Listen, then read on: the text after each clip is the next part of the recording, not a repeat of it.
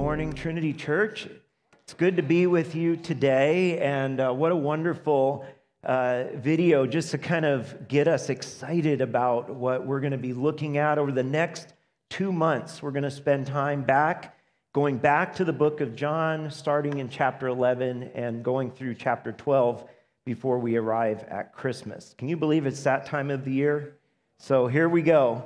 Pastor Todd is away, gets to go and be refreshed at a conference over the next few days. And so I get to be here with you and just start this series off.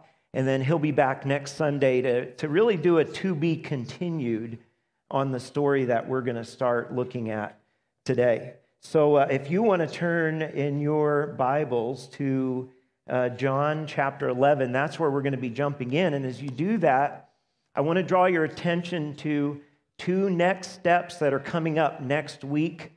And Jared talked about Discover Trinity. That's a great next step if you're newer with us. But the partnership class is kind of, okay, you're settled here and you want to know, what does it look like to really be a committed part of this local church? And you'll go through our core beliefs, our core values. You'll have time to ask questions. That class takes place next Sunday at 10:30. And then at the same time is also a class called Discover God's Design. And that class looks at the way that God has designed you uniquely to be a part of His kingdom in the way that you live and serve Him. So I recommend if you're at that stage to check into those. You can register for those online, or you can go out to our Start Here team and you can talk further if you have questions about those classes. So I'm going to ask you if you agree with me that this last year and a half has been filled with disappointments. Yes, it kind of starts with inconveniences, certainly, things that are canceled, closed. But then this goes way deeper than just inconveniences. There are great losses. There have been incredible sorrows and challenges in every level, both in families and in jobs, in churches, you name it. This has been a challenging season. And we've learned almost to lower our expectations, haven't we? Because if our expectations are too high, we're just going to be disappointed every time. And that makes sense because the definition, according to Webster, of disappointment is to fail to meet the expectation or hope of. So that's the sense of, man, my expectations are shattered all the time. And I would venture to say that on some level, every person in this room has experienced disappointment with God as well, where the expectations that you have had have not been met in some situation or in some way. And it happens to all of us at all kinds of different stages in our walk and with the Lord, our understanding. It could even happen before we put our faith in God. He just doesn't meet our expectations. And so we're turned off from even wanting to believe in Him because we struggle with Him not acting the way or interceding in the way in this evil world to bring about hope and peace. But it happens to those of us who have a deep faith too. And I think this is why, because we sing songs like we just sang, right? That nothing is impossible for God. And we believe it. And we sing songs about His deep love for us. Oh, how He loves us. And we believe it. And we know it's true. And yet, sometimes we come face to face with a circumstance that does not make sense. Examples of this, and I know this is people right now, some of you in this room, an unexpected death of a spouse or a loved one. an unwanted divorce, a broken relationship, maybe a long-term friendship, maybe a family crisis. It's just split your family. Maybe a church family crisis. And we're wondering, where's God in this? Why isn't he showing up the way I'm asking him to? Because I know that I'm asking for a good thing. Well, I have good news. We're not the first ones to feel this way. Some of Jesus' closest friends felt that way in the story that we're going to look at today. And so when we get there at John 11, that's where we're going to pick up. And it's going to ask and answer this question. Why doesn't Jesus often show up the way we expect him to? Especially maybe in the timing we expect him to. And I believe that the Bible gives us a very clear answer to that question. I want to pray before we jump into it. Heavenly Father, these are deep issues. This is sacred ground, Lord, where all of us live in this tension. God, we know who you are. You've revealed yourself to us. And yet there are times where things don't make sense. And so, God, would you help us as we look to your word today? Would you speak truth into those circumstances? Maybe we're in the thick of it right now. Or maybe it's something that's coming ahead and you're preparing us for it. And so we thank you, God, that you speak truth to us today. Help us to listen. In Jesus' name, amen. All right, we're going to pick up at verse 1 of chapter 11. And it's important as you open this to realize the backdrop of this story is love and friendship. John is going to make sure, the author John is going to make sure we know that this is a backdrop of love and friendship. Verse 1, now a man named Lazarus was sick. He was from Bethany, the village of Mary and her sister Martha. This Mary, whose brother Lazarus now lay sick, was the same one who poured perfume on the Lord and wiped his feet with her hair. So the sisters sent word to Jesus, Lord, the one you love is sick. And when he heard this, Jesus said, this sickness will not end in death. No, it is for the glory of God, so that God's Son may be glorified through it. And so the first telling that John gives us that this is love is he actually tells us about something he hasn't written about yet, because it hasn't happened yet. But it was so legend to his first readers, he figured they already knew about it. You see, Mary's love for Jesus was legendary. This act of pouring out this expensive perfume on Jesus isn't going to come until chapter 12. But John's saying, wow, this friendship, this love between these three siblings and Jesus was really deep and intimate love. And so John wants us to see that. And then, and they knew that Jesus loved them, right? So when Mary and Martha send the word, how is it? They just say, Lord, the one you love is sick. Now that word love is the word for friendship. That's the phileo kind of love. This is someone that Jesus really loves as a friend. That's important. And so they say, the one you love is sick. Now, Jesus says, probably to the messenger, maybe not, but we don't know. But he says this sickness will not end in death. But It's so that it is for the glory of God and so that his son would be glorified. So Jesus gives this sense of hope to whoever heard that. If that messenger took that word back, that's an encouraging thing, right? Certainly John heard it, right? He wrote it down for us. So this appears like it's no big deal, right? Jesus is saying he's going to be okay. He's not going to die.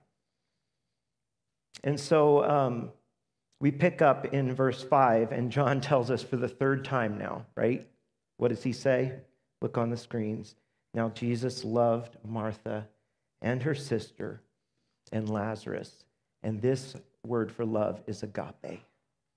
This is the God type of love, right? The perfect, unconditional love of God. And so John gives us this backdrop of these three examples of how deeply this relationship between the siblings and Jesus is. Now, I have a question. Imagine that you're in a situation where your sibling, if you have a sibling or a close relative, if you don't, is deathly ill and is about to die. And one of your dearest, closest family friends has the medicine that will cure him or her. They happen to be a day away. And so you send word, urgent word, Lord, my sister, my brother is sick. What do you expect your friend to do? Let's say they're up in the Bay Area. They get this message. What do you expect them to do?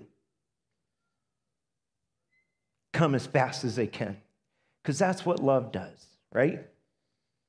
Drops everything and comes. Well, here's what Jesus does. Look in verse 6. So, when he heard that Lazarus was sick, he stayed where he was 2 more days. And then he said to his disciples, let's go back to Judea. Why did Jesus wait 2 days? The word so is meaning there that because Jesus had this deep love for them, that caused him to wait 2 days. There's a so in there. Do you ever wonder about that in your own life circumstances? Like, why does God wait when what I'm asking him for is very good and very needed? You're asking him to change a situation, or maybe to bring healing, just like in this situation. But I think it can extend beyond this concept, this healing situation to include a breakthrough in a marriage, right? God, we want to honor you in this marriage and we're having a hard time. Help us. Or maybe you're waiting for this child that's become an adult and you dedicated them here on this stage. And now as an adult, they're not walking with the Lord. And you're asking and you're begging, God, bring that child back to you. And you're waiting. Why? Well, Jesus went out of his way to say it was because of love. John went out of his way to say that it was that because of love that Jesus waited. But Jesus declared his purpose too. And I want you to see this because we're going to come back to it at the end. He said in verse 4, it is for God's glory, so that God's Son may be glorified through it. And this is our first hint at maybe the why that God waits. Or maybe he does things different. Todd talked last week about the word glorify and glory, and it's kind of a confusing church word, but it's all over the place, right? In the Psalms, it's all over the place in the New Testament. We're seeing it here again this week. It's all over Revelation. And the way Todd explained it really helps us understand it. To glorify is to shine a light on. To magnify is another word that's used for it. To show the the greatness of something. But the glory of something is its full greatness, right? Everything about it. And the Bible says that great are you, Lord, and worthy to be praised. Your greatness no one can fathom. So God's glory is something that we can never on this earth comprehend fully. So to glorify him is to reveal more of that glory. Does that make sense? To reveal something that maybe we had never seen about God before. So remember that as we're moving through this. I want to point you to something that Jesus always moved in a way that would glorify his Father. That's how Jesus rolled, right? Everything in his life was about that one thing. And I want to just draw your attention to chapter 17, verse 1. It says, and Jesus said this, as he looked toward heaven and he prayed, Father, the hour has come. Glorify your Son, that your Son may glorify you. And Jesus is talking about his hour is the hour of betrayal and death. So in Jesus' greatest suffering, he is doing it for what reason? He realizes this is all about the glory. This is going to put a spotlight on your greatness. And it goes both ways. It's this beautiful picture of the Father glorifying the Son and the Son glorifying the Father. Isn't that beautiful? And so Jesus knew that this was his main purpose, and it turned his act of suffering into an act of worship. Right? Glorifying God is an act of worship. And so we're with the disciples now, and Jesus says, let's go back to Judea. The disciples aren't really excited about that. Jesus already said, Lazarus, it's not going to end in death. So they're going to question. So pick up with me in verse 8. But Rabbi, they said, a short while ago, the Jews there tried to stone you, and you're going to go back? Jesus answered, are there not 12 hours of daylight? Anyone who walks in the daytime will not stumble, for they see by this world's light. It's when a person walks at night that they stumble, for they have no light. Now, after he'd said this, he went on to tell them, our friend Lazarus has fallen asleep, but I am going there to wake him up. His disciples replied, Lord, if he sleeps, he will get better.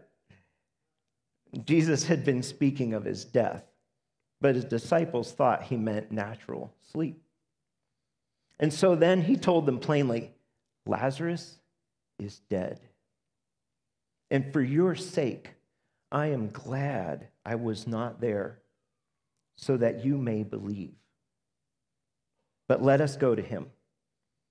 So Thomas, also known as Didymus, said to the rest of his disciples, well, let's also go that we may die with him.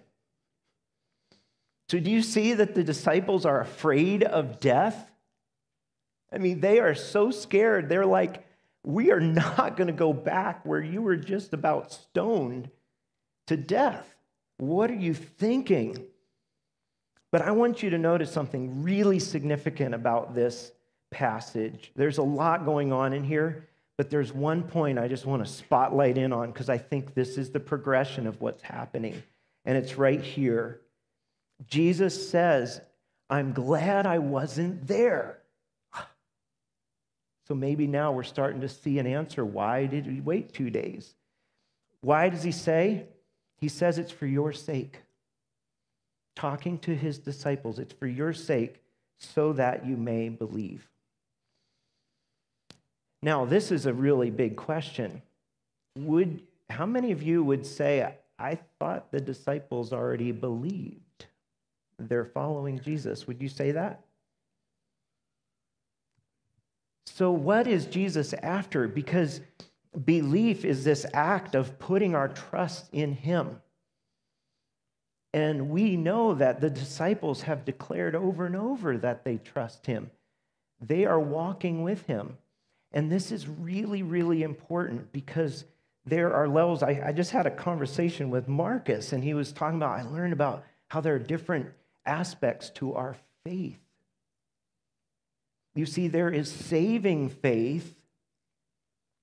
That is our initial belief, right? And then whoever believes in him will have everlasting life, will never perish.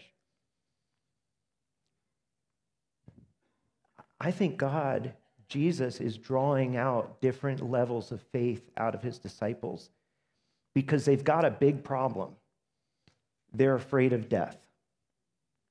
Do they need to be afraid of death? No. Jesus, it wants them to know you do not need to be afraid of death. And the only way that this is going to happen in your life is if you believe in me in the way that you're about to see. Okay, so I just want to summarize that by Jesus. I don't know how we want to talk about this, but he's drawing out faith, isn't he? He's like, if your faith is here, you're in. But there's a lot more of my glory that you have not seen yet, and I'm going to draw that out. And that's why you need to see what's about to happen. And so we're going to go back. Now, this whole story, this whole talk about daylight and darkness is a little confusing, but I think what Jesus is saying is, hey, guys, you're with me. You're with me. What did he said to them in John 8, verse 12? He said, I am the light of the world. He's drawing them back to this I am statement. Whoever follows me will never walk in darkness, but will have the light of life.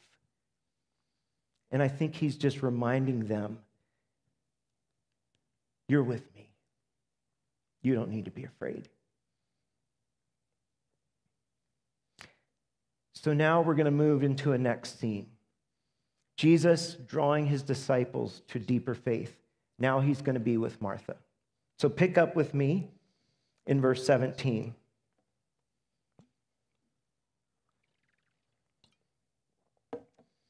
On his arrival, Jesus found that Lazarus had already been in the tomb for 4 days. Now Bethany was less than 2 miles from Jerusalem, and many Jews had come to Martha and Mary to comfort them in the loss of their brother. When Martha heard that Jesus was coming, she went out to meet him, but Mary stayed at home. Lord, Martha said to Jesus, if you had been here, my brother wouldn't have died. But I know that even now God will give you whatever you ask. Jesus said to her, your brother will rise again. And Martha answered, I know he will rise again in the resurrection at the last day. And Jesus said to her, I am the resurrection and the life. The one who believes in me will live even though they die, and whoever lives by believing in me will never die. Do you believe this? Yes, Lord, she replied. I believe that you are the Messiah, the Son of God, who has come into this world. Martha's encounter begins with this pain, this disappointment, right? You can feel it. If you had been here, my brother wouldn't have died. But Martha expresses incredible faith, right? On that level of faith, as her faith matures, that's pretty mature to say, I know even now God will give you anything you ask for, right? That's singing the impossible God. Nothing's impossible for you, right? But it's so interesting that Jesus draws her faith, though, doesn't he? Even though she's expressing incredible faith, he's drawing her deeper, and he reveals another I am statement. I'm the resurrection, right? Because she believes in the resurrection at the last day. But he says, I am the resurrection. And then says, do you believe this? And Martha makes this great confession. Yes, I believe you're the Messiah, the Son of God, who has come into this world. It's just this beautiful picture of Jesus drawing her faith. I love how D.A. Carson summarizes this moment in his commentary. It's on the screens. Jesus' concern is to divert Martha's focus from an abstract belief in what takes place on the last day to a personalized belief in him who alone can provide it. It's just as he not only gives the bread from heaven, but is himself the bread of life, so also he not only raises the dead on the last day, but is himself the resurrection and the life. There is neither resurrection nor eternal life outside of him. And that is what Jesus wanted Mary to know. Martha needed to know that it was in him. And now we get to Jesus' encounter with Mary. In verse 28. After she said this, she went back, called her sister Mary aside. The teacher is here, she said, and is asking you. He is asking for you. When Mary heard this, she got up quickly and went out. Now Jesus had not yet entered the village, but was still at this place where Martha had met him. And when the Jews who had been with Mary in the house comforting her noticed how quickly she got up and went out, they followed her, supposing she was going to the tomb to mourn there. And when Mary reached the place where Jesus was, and she saw him, she fell at his feet and said, Lord, if you had been here, my brother would not have died.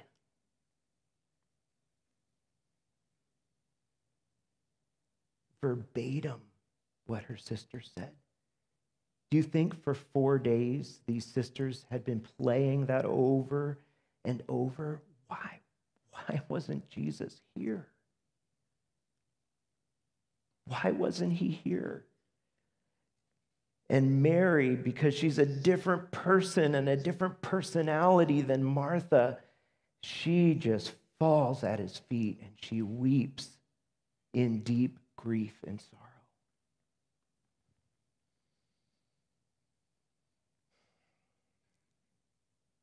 And it wasn't a private meeting, was it? John goes out of his way to tell us all of the people that were grieving with her were right there, observing that moment and grieving as well.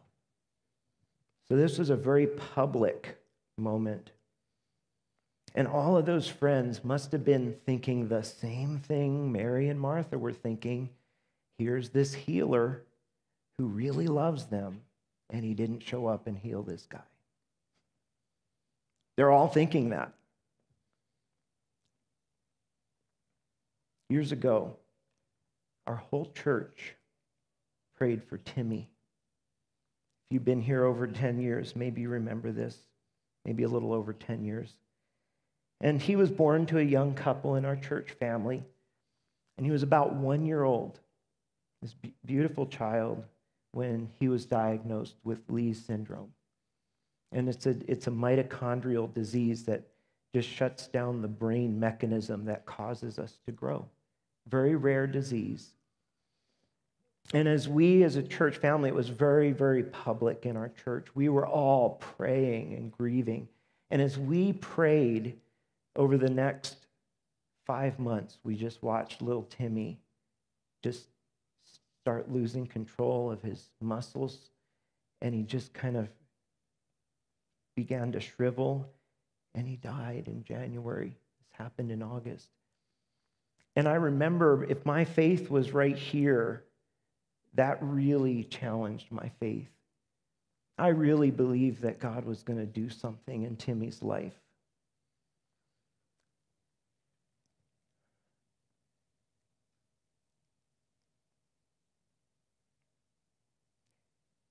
And that's happened over and over, where we've just lost people. They haven't lived the duration of their life. Even a person who's gone their full years is hard to lose. Death is humanity's enemy. And we hate death. We hate it because it separates us from the people we love. And I'm sure that you could start to name your names. I remember just on the staff and elders, Kelly, Janice, Mike, Xander.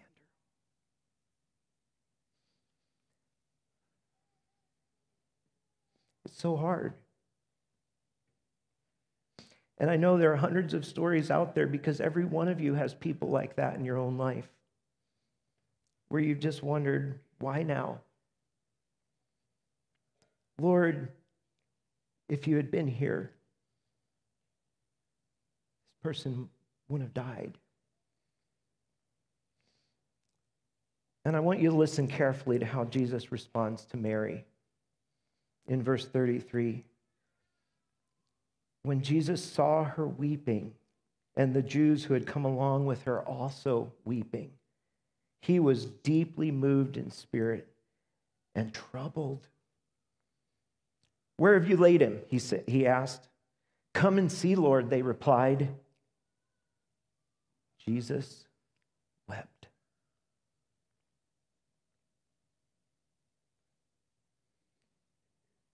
One of the most tender, personal, compassionate pictures of Jesus that we see is this picture of him weeping with Mary and with their friends. It's this moment of grief. The Savior who had become human, the Word was made flesh. He dwelt among them. He was feeling our greatest angst, that great enemy of death, the grief. He felt it all. And he wept. And here's the thing, the NIV translation waters it down. And it says he was deeply grieved in spirit. But that word literally means he was indignant. He was mad. That's what that word means. And troubled.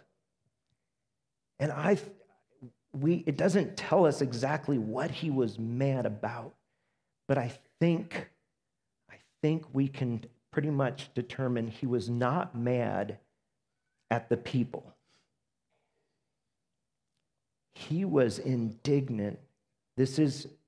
We're just guessing on this, but it would make sense. Just like we hate cancer, right? We hate it because of the death that it causes in this world. I think Jesus was hating sin because sin is what made death enter into this world. And everything that he was experiencing was wrong. It was not the way God created the earth to be. And it was this way because sin had entered the world. And Jesus was just weeks away from dealing with that enemy of sin and that enemy of death. He was about to do something about it. And so I think that's the best understanding of this anger. It's the same anger we have when death takes a loved one prematurely. This is what God's like. Do you know God like that? A God that's that tender, that he would weep with you, that he hates the fact that you have to deal with the death of your loved one and that grief that we have to walk through. You know how John introduces his book, his very last sentence of his introduction says, "No one has seen God, but Jesus, his one and only Son, has made him known." This is a picture of God when we see Jesus in this moment. It's a beautiful picture of God. So grace, John says, comes through Jesus Christ. And this is a beautiful picture of that grace being poured out on Mary and all those people as Jesus joins in their grief. And he's with you in your grief. He's with me. He is. He will be in the grief that all of us have in front of us because of death. Now, some perceive Jesus' tears as love, which they ought to, but not everybody did. And that's where we go next in verse 36. Then the Jews said, "See how he loved him." But some of them said, "Could not he who opened the eyes of the blind man have kept this man from dying?" This is the third accusation. This one's coming from the crowds. Jesus, once more deeply moved, same word, indignant, came to the tomb. It was a cave with a stone that laid across the entrance. "Take away the stone," he said. "But Lord," said Martha, the sister of the dead man, "by this time there's a bad odor, for he's been there 4 days." And Jesus said, "Did I not tell you that if you believe, you will see the glory of God?"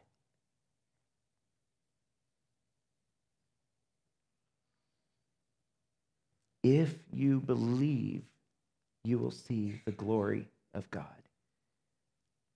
That is present tense. If you believe. In this moment of your deep anguish, wherever you are in your faith, if you believe, you'll see the glory of God. So there's Jesus drawing out Martha's faith once more. Right? If you believe. And I want to go back to Mary real quick. If Mary's faith was doubting Jesus' love, do you think Mary doubted it after he wept with her? I think that was Jesus drawing out her faith, revealing this beautiful picture of his compassion through tears. So he met Mary right where she was at too in her faith. This is an amazing promise to us. This is a promise in this passage. There are a couple of them. We'll get back to the resurrection and the life promise. But this is an amazing promise for us that if we believe, we will see the glory of God. God is going to reveal something about himself we never would have known if it was not for this situation that we're presently in. What an amazing truth and what an amazing promise. This, I believe, is Jesus' purpose in waiting 2 days. We're kind of seeing it, right? He's drawing the faith of every person in that story. He's drawing them to deeper faith. And now he links it, right? Belief is linked to seeing the glory of God. So how does Jesus draw out the faith of those among the Jews? Because there's one more group there. They've just accused him. Some of them, hey, look how he loved him. Others have just said, he didn't heal him. So what does Jesus do for them? How does he draw out their faith? Look at verse 41. So they took the stone away, And Jesus looked up and said, "Father, I thank you that you've heard me. I knew that you always hear me, but I said this for the benefit of the people standing here, that they may believe that you sent me." And so Jesus, even in this moment, he doesn't need to pray, but he wants to draw people's attention to the Father as the one from whom he was sent for them. And so he prays out loud and says it's for their sake that they might believe. Because where were some of them in the belief? Maybe they were before that initial belief. They hadn't put their trust in him at all yet. And so Jesus wants them to be drawn to faith as well. If there are some of you that are here in this room or you're joining us online and maybe you're like, we're all over the place in this continuum of faith. Maybe you're right there. And this is the thing. This is the realization. It could be something in your life that is Jesus trying to draw you to put your faith in him. And then the glory of God is revealed. The moment we've all been waiting for in verse 43. When he had said this, Jesus called out in a loud voice, "Lazarus, come out!" And the dead man came out. His hands and his feet were wrapped with strips of linen, and a cloth was around his face. And Jesus said to them, "Take off the grave clothes and let him go." Therefore, many of the Jews who had come to visit Mary and had seen what Jesus did believed in him. But some of them went to the Pharisees and told them what Jesus had done. And that's our to be continued for next week. But I want to talk about this act of resurrection, this promise that Jesus made to Martha. I am the resurrection and the life, that the one who believes in me will live even though they die, and that everyone who believes in me will never die. That's an amazing promise. And this situation, Lazarus, is Jesus' evidence. It's true. It's true. And so Jesus had something way better than healing for Lazarus, didn't he? And he does for each one of us too. You see, because Jesus raised Lazarus from the dead, but Lazarus was raised back into the world of wars and occupation by the Romans and pandemics and family challenges and struggles with sin. But what he raises all those who believe in him to is eternal life in heaven. And so Lazarus is this first prototype of resurrection. He's an example of what's going to happen to Jesus just a few weeks, months later. Jesus is going to be raised from the dead after being in a tomb. And his disciples needed to know this is coming. Whether they got that or not, Jesus was building their faith for that moment, wasn't he? I also think about this miracle. Just be in awe of this miracle for a moment. Jesus had started a little girl, I think Tabitha was her name. He had raised her from the dead. She had been dead, laying in her bed. And it's in a different account of the Gospels. John doesn't tell this story. And he raised her back to life. Her heart started beating again.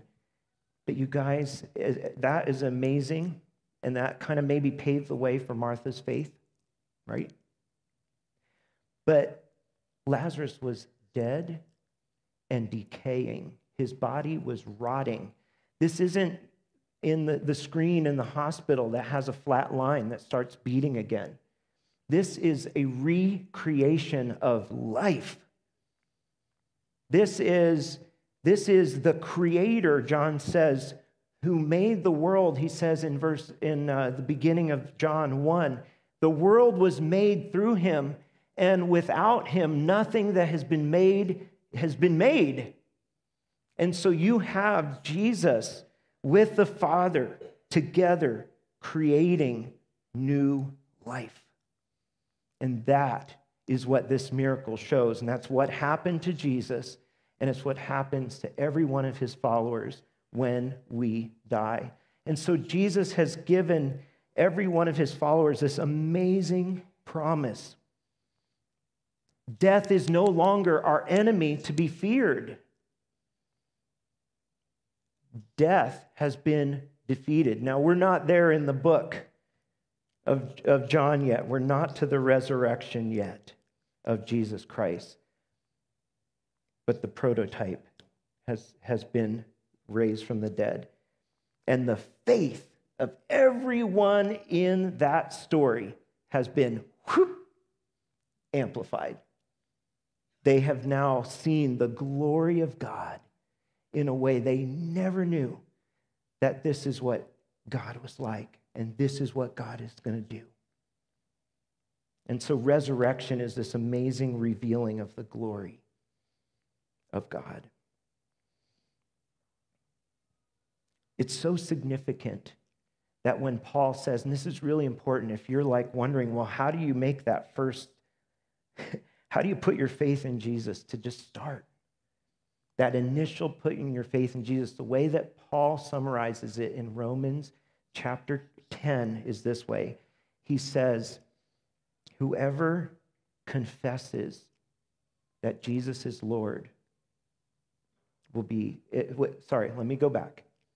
If you confess that Jesus is Lord and believe in your heart that God raised him from the dead, you will be saved. Because with the heart, one believes, and he says it is justified, is made right with God. But it's with the mouth that we testify about our faith, and we're saved. And so it's this process of just initially saying, God, I believe Jesus is Lord, and I believe in this resurrection from the dead. Very, very significant. But here's the thing, as we close today, many of us hold on to this hope, but we still have to walk in this world where we lose loved ones, where God doesn't always do things the way we expect him to. And so getting back to our original question, why does God often not do things the way or in the timing we expect him to? I think the answer is because he's drawing out faith. And it's not just your faith, right? Martha and Lazarus maybe were the ones who were grieving the most, but think of the faith of every person that was in that story being deepened. And that's what Paul says about our trials. Actually, James is the one that says that God is about testing our faith, or refining it is a way to think of that, so that we're moving towards a maturing faith. And so I would say that's the answer. And what happens is when we believe, we see the glory of God. God reveals a part of him that we've never seen before. And that faith glorifies him. It puts the spotlight on his greatness. And that's how we get to end the service today.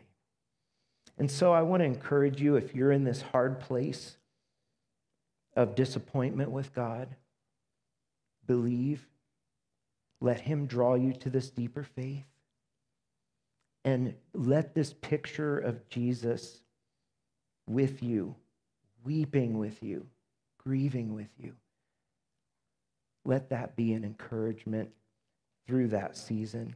And you know what? It always has been. As a pastor here at Trinity Church, I have estimated that I have gone to 100 memorial services over 20 years. There are few things in my life that has formed my deepness of faith than witnessing the faith of families going through hard times, witnessing the faith of a person whose life story is being told, and the glory that goes to God when a person has lived their life by faith. And so our faith, the ripples go out and out and out, and the ripples of God's great act, Jesus' act, go out to the whole world. The glory of God is for the whole world. So Jesus said to Martha, and today he's saying the same thing to you and me. I am the resurrection and the life. Whoever believes in me will live, and whoever believes in me will, even though they die, they'll never die. And whoever lives by believing in me will never die. Do you believe this? Let's pray. Heavenly Father, it's a sacred ground to walk on when I think of the hardships that so many have gone through when it comes to loss, whether it's the death of a loved one or the death of a dream. There are so many ways we experience this in this life, and we just thank you, God, that you are with us and that you're drawing us gently to a deeper faith and trust in you. God, we thank you for this hope that we have, this hope of resurrection that comes through faith in Jesus. We pray that that would fill us in these dark times, would really fill us with hope, and that we would not only walk in that faith and that assurance, but we would also bring that hope to the world. So, Lord, we pray these things that you might be glorified, that the world would see your greatness. In Jesus' name we pray. Amen.